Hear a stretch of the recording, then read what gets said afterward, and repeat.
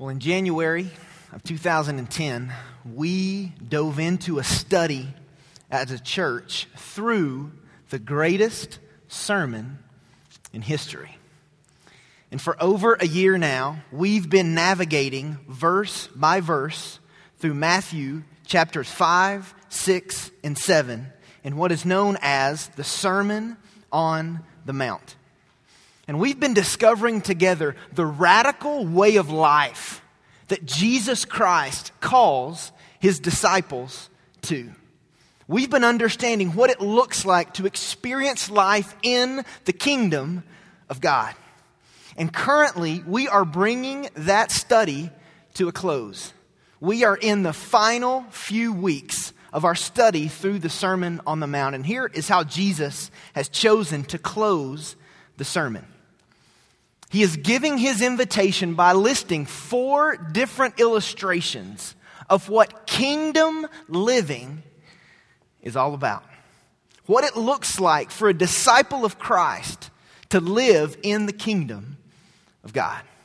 And last weekend, as we begin to walk through this invitation from Jesus at the close of this sermon, Pastor Vance gave us 2 summary statements about kingdom living. And as we jump in tonight, I want to throw those up on the screen so that we can just have those fresh in our heart and in our mind as we dive into the text this weekend. Here's the first summary statement that we looked at last week. Kingdom living begins with following Christ.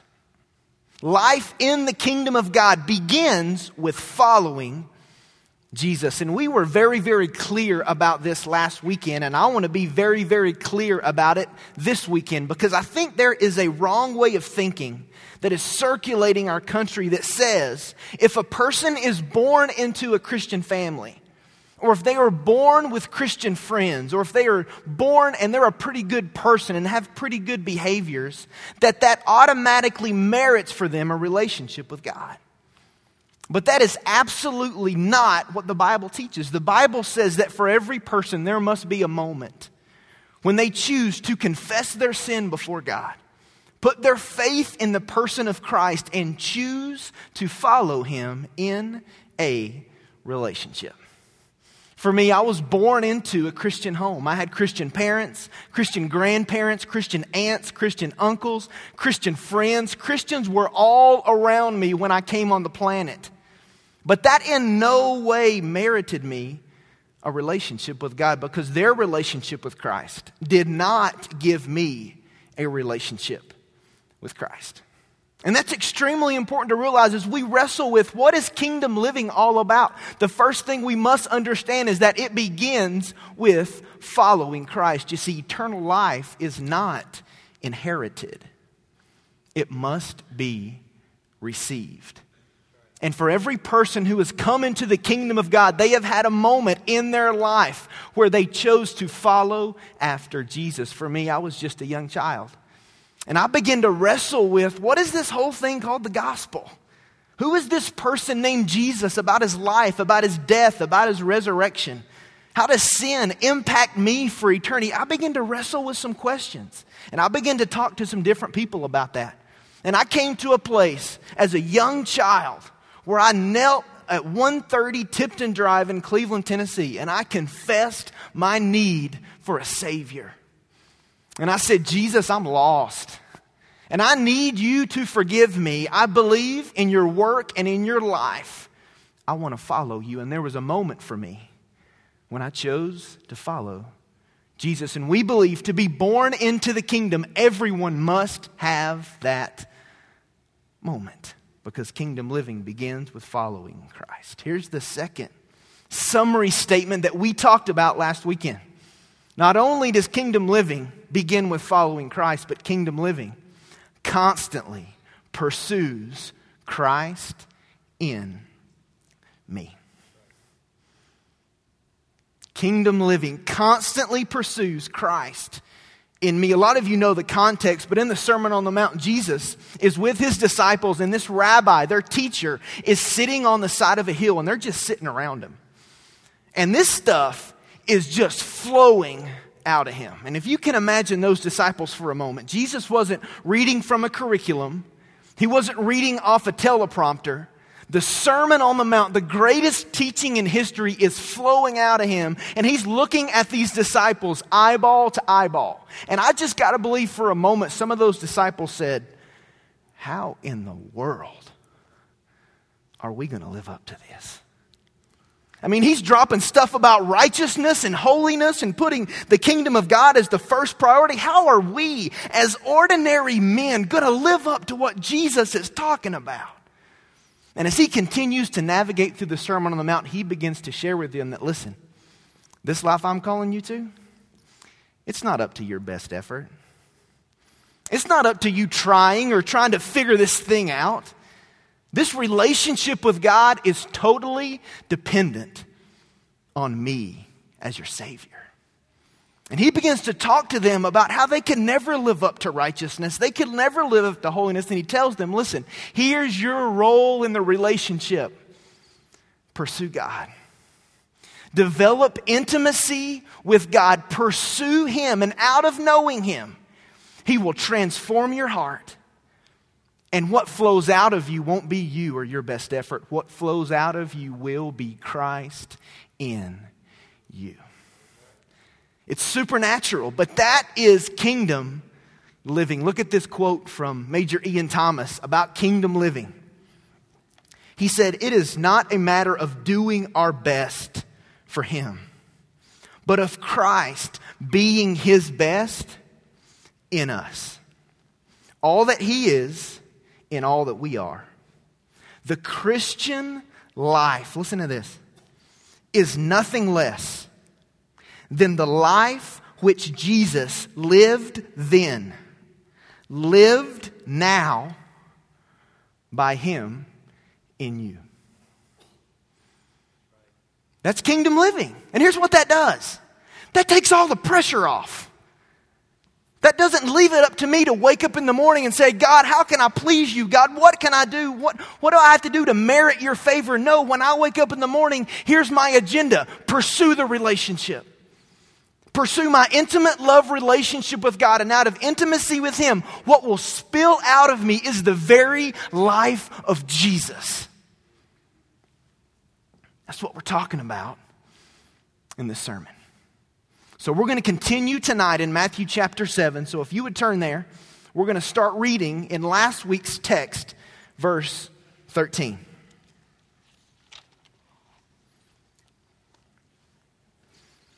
If you don't have a Bible, we're going to put this up on the screen for you. I want to read the text we looked at last week in verses 13 and 14. And then we're going to continue to read through verse 20. Here's what the Bible says in Matthew 7. "Enter through the narrow gate. For the gate is wide and the way is broad that leads to destruction, and there are many who enter through it. For the gate is small and the way is narrow that leads to life, and there are few who find it." That was his first illustration. Here's his second illustration about kingdom living. "Beware of the false prophets who come to you in sheep's clothing, but inwardly are ravenous wolves. You will know them by their fruits. Grapes are not gathered from thorn bushes, nor figs from thistles, are they? So every good tree bears good fruit, but the bad tree bears bad fruit. A good tree cannot produce bad fruit, nor can a bad tree produce good fruit. Every tree that does not bear good fruit is cut down and thrown into the fire. So then, you will know them by their fruits." That's the text that we're going to wrestle with this weekend. Last week, Jesus opened up this piece with an illustration about which way are we going, and he painted the picture of a wide and broad road that leads to destruction and a narrow and small road that leads to life. And we talked about which way are we traveling. This weekend, he's going to challenge us in the area and make us wrestle with what kind of fruit are we producing. As his followers, as disciples of Christ, what type of fruit are we producing? And the way I want to unpack this text is by giving a defining statement. But I want to give it to you tonight in two different parts. Here's the first part of the defining statement. I am to constantly beware of those who influence me. You and I are to constantly beware of those people who are influencing us. Jesus starts this passage with an extremely strong word. He uses the word beware. In essence, he's talking to his disciples and saying, listen, there is something that you need to be looking out for. There's something that you need to pay very, very close attention to at all times. Meaning there is danger around you and you need to have a heads up. Now, what was he talking about? What is the thing that his disciples are to be on the alert, to beware of? Well, we see in the next part of the verse, it says, false prophets. People who are posing as prophets, they're posing as shepherds, but they are fake. And we see this throughout the New Testament. This warning about false teachers or false prophets. We see it from Jesus, we see it from Luke, we see it from Peter, we see it from Paul. But what exactly is a false prophet? I mean, all of us can throw around that phrasing, but what clearly is a false prophet? I want to give you a definition this weekend that we can really wrap around so we can understand this text. Here's a definition of a false prophet. A false prophet is someone who teaches that kingdom living, and we've already defined that, is anything other than Christ in me. A false prophet is someone who would stand up in front of a group of people or in a conversation and take the gospel and either add to it or take away from it. That's a false prophet. And those are all over the place if you just open your eyes to see them. But tonight, for our understanding of who Jesus was referring to, we're defining a false prophet as someone who teaches that kingdom living is anything other than Christ in me. Now, I know specifically in verse 15, there are several different illustrations. He talks about false prophecy. He talks about sheep's clothing. He talks about ravenous wolves. And I think to really get our head around verse 15, we need to understand what a prophet meant to the audience Jesus was speaking to. And in his commentary, Dwight Pentecost really kind of paints a picture for us. And I think will give us a clearer understanding of verse 15. Here's what he says. It's going to be on the screens. Scripture frequently refers to God's children as sheep. Those who belong to God are called his flock. Sheep need shepherds. One reason is that sheep are among the most unintelligent creatures God has created. Amen? A cow will come home, but never a sheep. Sheep seem bent on wandering and would starve to death if a shepherd did not lead them to pasture. They would die of thirst if a shepherd did not bring them to springs to drink. Perhaps that is why God has likened us to sheep. We are not independent. We are not self-sufficient. We cannot get along without a shepherd. God, from the earliest record in the Old Testament, sent prophets to men. Prophets were shepherds. The function of their office was to receive truth from God and communicate it to men so that they might feed on that word. The prophets were in truth shepherds who led men into the green pastures and beside still waters. So you see here, when Jesus says prophets, here's what's going through the mind of his disciples. People who speak to God's people on behalf of God. That's what they thought about when they thought about a prophet. So Jesus paints this picture here that as we navigate down this narrow road that leads to life, there are going to be people who cross our path. And they appear to be men who speak on behalf of God. But in all reality, they're not. They are not teaching that kingdom living is anything that we would believe it is. That's what they thought about when they thought about a prophet. Now, obviously, there are some false prophets that are extremely easy to identify. Extremely easy to know that is not a person preaching the truth. But there's another group of false prophets who are very, very deceptive. They are very, very cunning, and I believe that is the group of false prophets that Jesus is referring to in this text. And in verse 15, he lists several of the tactics that these false prophets will use to trick people into following a false path. And I believe from those examples Jesus gives, we can identify a couple of ways that we just mess up.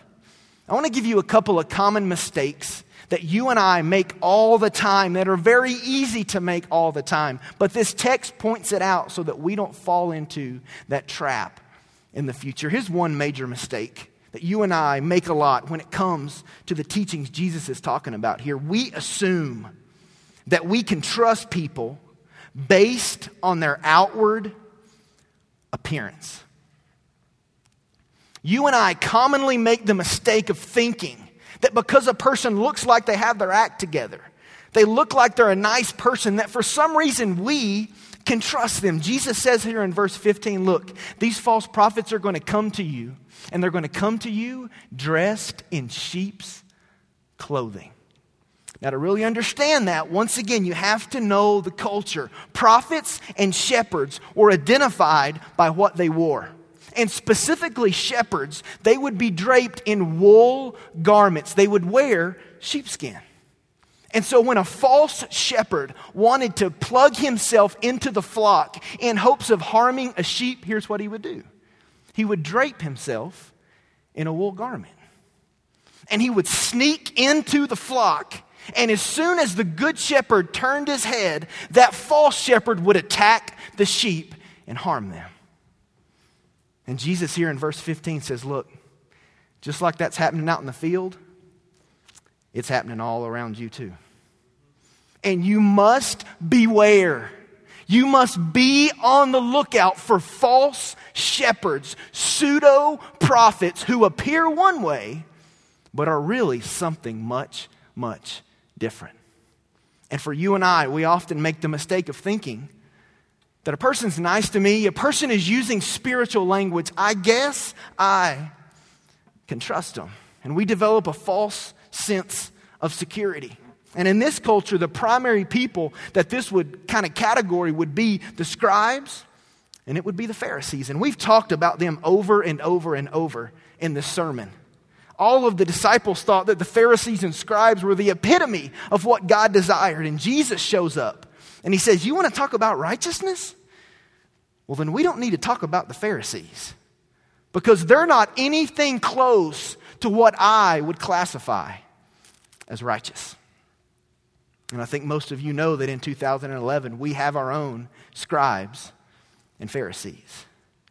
People who appear in a certain way, and they appear smooth, and they say the right language, and they articulate the right things, but all the while they're fake. And from a distance they appear one way, but once we get close up to them, we realize that yes, they have taken the gospel, but they've added to it and they're teaching legalism. Or they have the gospel and they've taken away from it and they're teaching liberalism. Or for others, they are using the same terminology as us, but their definition of Jesus and our definition of Jesus is much, much different. I believe Jesus points this out here in verse 15 so that you and I can be aware that we cannot just look at the outward appearance of a person and assume that we can trust them. Here's what that means. That every person you see in a gathering on television, on the internet, who has the label pastor, should not automatically be trusted. That's a big deal.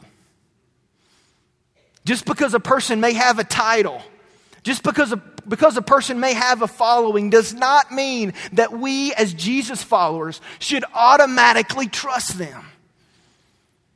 That means as you watch a talk show or you listen to a radio broadcast and you hear someone who maybe is a good orator, or they're saying some phrasings that you recognize, that does not automatically mean that you should trust them.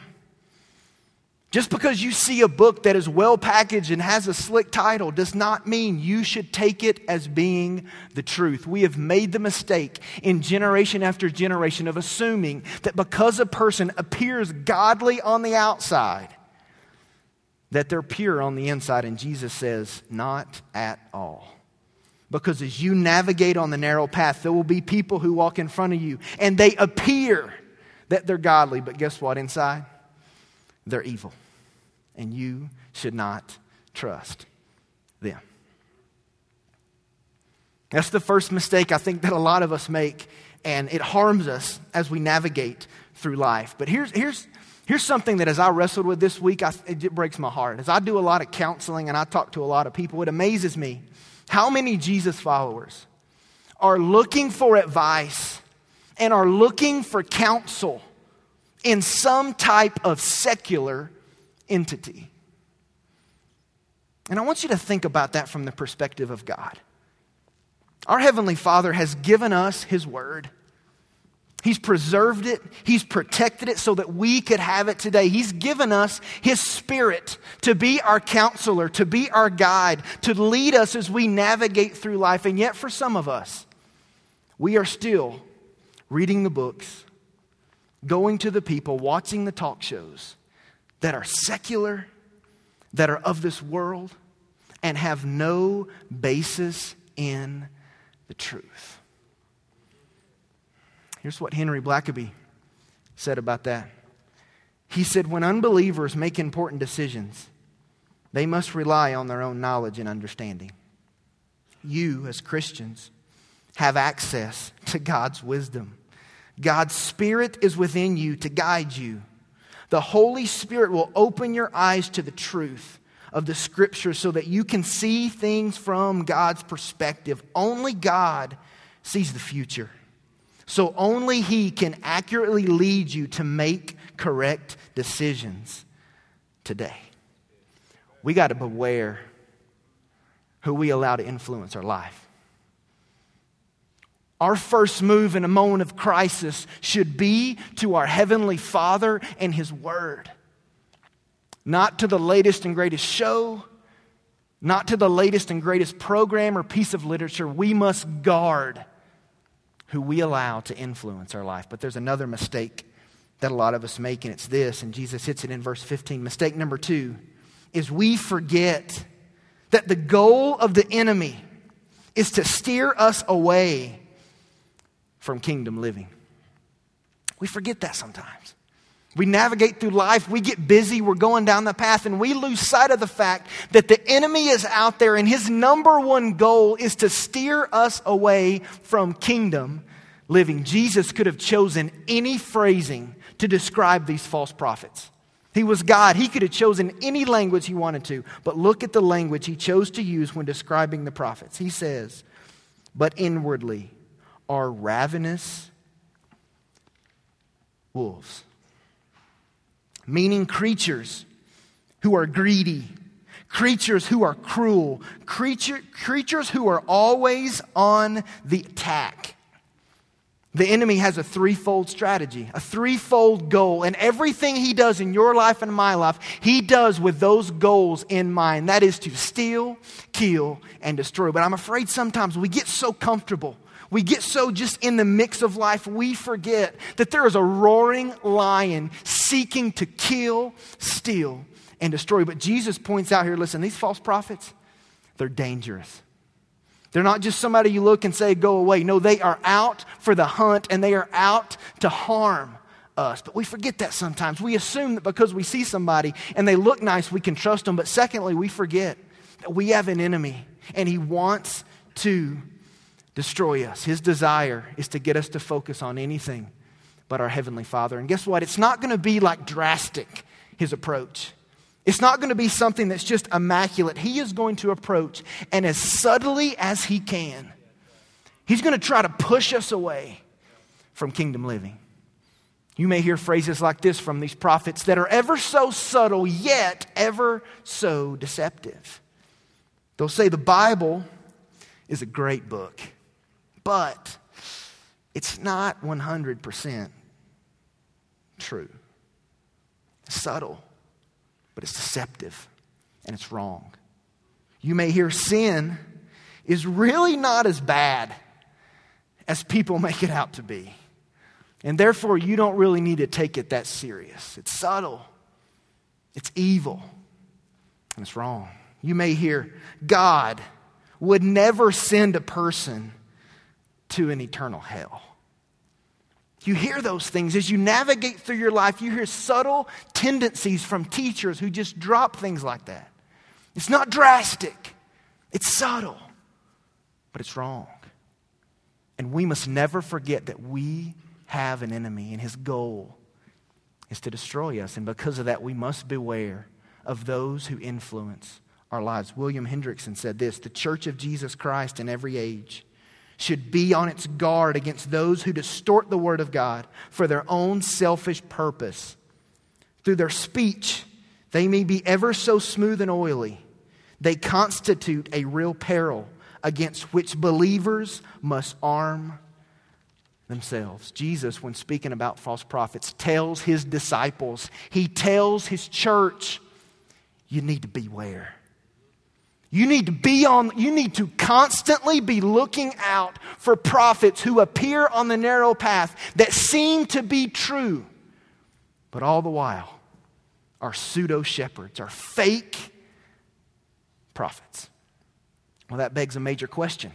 How do we, as disciples, identify who these prophets are? Well, that brings us to the second piece of the defining statement this weekend. Here's the statement: I am to constantly beware of those who influence me. Here's how: by examining their message and their life. Jesus in this passage repeats a phrase 2 times. In verse 16 and verse 20, he says, you're going to know who these prophets are by looking at their fruit. And I believe Jesus gave us a very, very simple illustration for a reason. All of us know when we walk in a field and we see a tree with apples on it, what do we say? That's an apple tree. We see a tree with oranges on it. We can clearly identify that that is an orange tree. And Jesus makes it very, very simple for us in this passage. He says, you want to know if someone is in the kingdom or out of the kingdom? You need to look at their fruit. And this examination really has 2 aspects. And I want us to look at those 2 tonight as we unpack the last part of this passage. The first aspect of this examination for you and I to look close to determine if these prophets, if these shepherds are in the kingdom or out of the kingdom. Here's the first one. We must examine a person by their message. And this is the piece where we wrestle with, what are they teaching? What is the doctrine that they are laying out for me, that they are couching as the truth? Look at verse 16. He says this. He says, you will know them by their fruits. Grapes are not gathered from thorn bushes, nor figs from thistles, are they? Well, in this context, there were 2 different plants. One of them was a bush. And from a distance, when you looked at that bush, there were some small things growing on that bush that appeared to be grapes. But when you got closer to the plant, you realized that what was growing on there, what was growing on that bush, wasn't a grape at all. There was another plant that was a thistle, and there were some flowers that grew on that, and from a distance, it looked like figs. But once you approached it and you began to look closer, guess what you realized? Those aren't figs. That's what Jesus is telling us to do with the messages that are coming in our life every day. Don't take them at face value. Don't believe them from a distance. We are to take serious the examinations of the influences and the messages that are coming into our heart and into our mind on a regular basis. And we live in a day and time that is filled with technology. And on a daily basis, we receive hundreds and even thousands of messages through television, through gatherings, through internet, through DVDs, through radio, or through the phone. I want to give you a couple of solid questions that you need to begin to ask when you hear a message. if that's at this church, if that's at another church, if that's something you're reading on television, whatever it might be, here are some solid foundational questions that will help you examine the messages that you're hearing. Here's the first question. Does this teaching support or oppose the teachings of Jesus? As you and I hear messages every day about the next latest and greatest, or what's going to help you and change your life, one of the questions you need to wrestle with as you hear that message is, does this teaching support or oppose the teachings of Jesus? We believe at Hope that this Word, this Bible, is the perfect and living Word of God. And that if something is not based in this truth, that it is in fact, it's wrong. And as you hear messages every day, you need to hold them up to the light and ask the question, is what I'm hearing supporting this book? Is it supporting the words of God that are found in the Bible, or is it in direct opposition to what I'm taught through the Scriptures? That's a great filter to start with. That's going to help you navigate away from a lot of the messages that you hear because you know it does not support the Scriptures. Here's a second major question that will help us as we examine the messages that we're hearing. Secondly, does this teaching emphasize a deeper relationship with Jesus or a greater involvement in religion?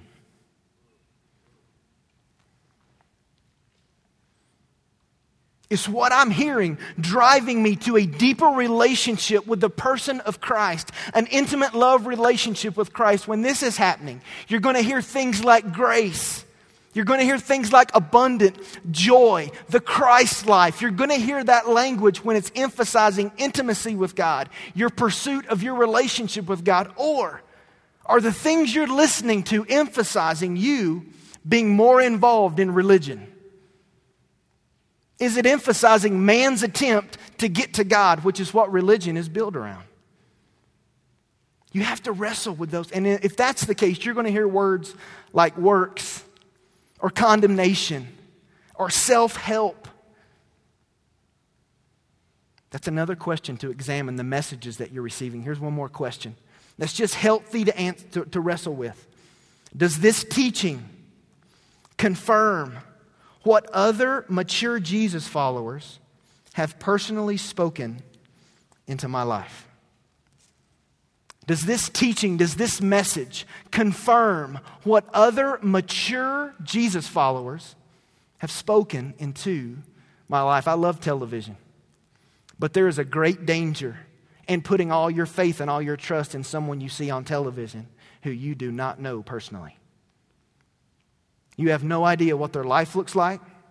You have no idea what's going on with them, but you do have relationships in this church with other Jesus followers who love you and who desire to speak into your life on a regular basis.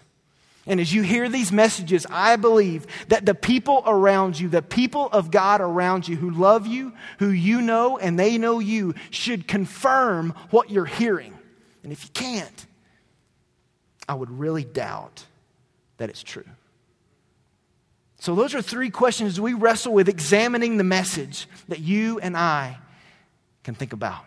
Here's another element, another aspect of ways that you and I can examine a prophet and his teaching. And that is, we must examine a person by their life. And this is where we wrestle with what kind of fruit are they producing? What is being produced out of their life? He says it twice in this text. You are going to know them by looking at their fruit. And in this text, he gives two different types of fruit. He says bad fruit, and he says good fruit. And he says no matter who the person is, they will have one or the other. And the greatest description, I think, of what these two really look like is found in Galatians chapter 5. If you would turn over there very quickly, I want to read for us a clear description of bad fruit and a clear description of good fruit. Here's what the Bible says in Galatians 5, starting in verse 19. It says, now the deeds or the fruit of the flesh are evident, which are immorality, impurity, sensuality, idolatry, sorcery, enmity, strife, jealousy, outbursts of anger, disputes, dissensions, factions, envying, drunkenness, carousing, and things like these, of which I forewarn you, just as I have forewarned you, that those who practice such things will not inherit the kingdom of God. That's bad fruit. That is what is produced by our flesh. That is what is produced when you and I depend on ourselves, on our resources. But verse 22, he goes on to clearly lay out good fruit. Verse 22 says, but the fruit of the Spirit is love, it's joy, it's peace, it's patience, it's kindness, it's goodness, it's faithfulness, gentleness, self-control. Against such things there is no law. Those are the two fruits that Jesus lays out. And he says every person on the planet is either producing bad fruit or they are producing good fruit. Dwight Pentecost went on in his commentary to say this, speaking to the principle Jesus is talking about. The life of the root will always manifest itself by the fruit that is born. You do not have to dig up a fig tree and look at its root to see if it is a fig. You look at the fruit. You do not have to dig up a grapevine to examine the root to see if it is a grape. It is evident what the root is by what the fruit is. And here's the simplest way I know to articulate what Jesus is saying in the last part of this passage. And it's what you and I have to understand if we're going to apply these principles. Here it is. Our flesh, our self, can never produce good fruit. You and I are born on the globe with a selfish, rebellious nature that is disconnected from the things of God. We can't change it. We can't improve it. We can do nothing about that. Our flesh, all it knows to do is respond in sin. That's all we know. And because of that, no matter how hard we try or how great it may look, our flesh can never offer up glory to God or produce good fruit. Since the fall, which is recorded in Genesis chapter 1, every person that has been born on the planet has been born with a sinful nature and opposed to the things of God. And regardless of the situation, regardless of what people say, our flesh can never produce good fruit. That's what Jesus says here. But he says something else that is even more important. He says Christ in us will always produce good fruit. The life of Jesus in us, as we choose to deny our flesh, which only produces bad fruit, and press into our relationship with God, he says, as I transform your heart, what will spill out of you will not be the fruit of the flesh. It will be the fruit of the Spirit, which is his very life. And in every instance, regardless of what form, at every moment, the life of Jesus in us will produce good fruit and bring glory to God. That is the beautiful invitation of the kingdom. Jesus says, I'm not just going to give you a new start. I'm not just going to forgive your sin. I'm going to give you my very life and accomplish ministry, accomplish love, and accomplish the mission through you. Us depending on our own resources will never result in good fruit. But the life of Jesus inside of us, being pressed out as we develop an intimate love relationship with him, will always produce good fruit. I want to give you two takeaways. My time is done. First takeaway is this. You and I need to apply to our lives tonight. The source of my life is revealed by the fruit of my life. We can't hide it. We can't stand over it. Before we begin to look outside of these walls at potential false prophets or fake shepherds, you and I need to first look at ourselves. And we need to evaluate our message. What are we sharing? What are we speaking into the lives around us? And does that line up with the way that we are living? It's easy to walk in this room and hear a message like this and want to throw a stone at somebody. But I believe step one in really understanding how to apply this passage is that we look inside our own hearts and ask the question, am I a man or a woman who is producing good fruit?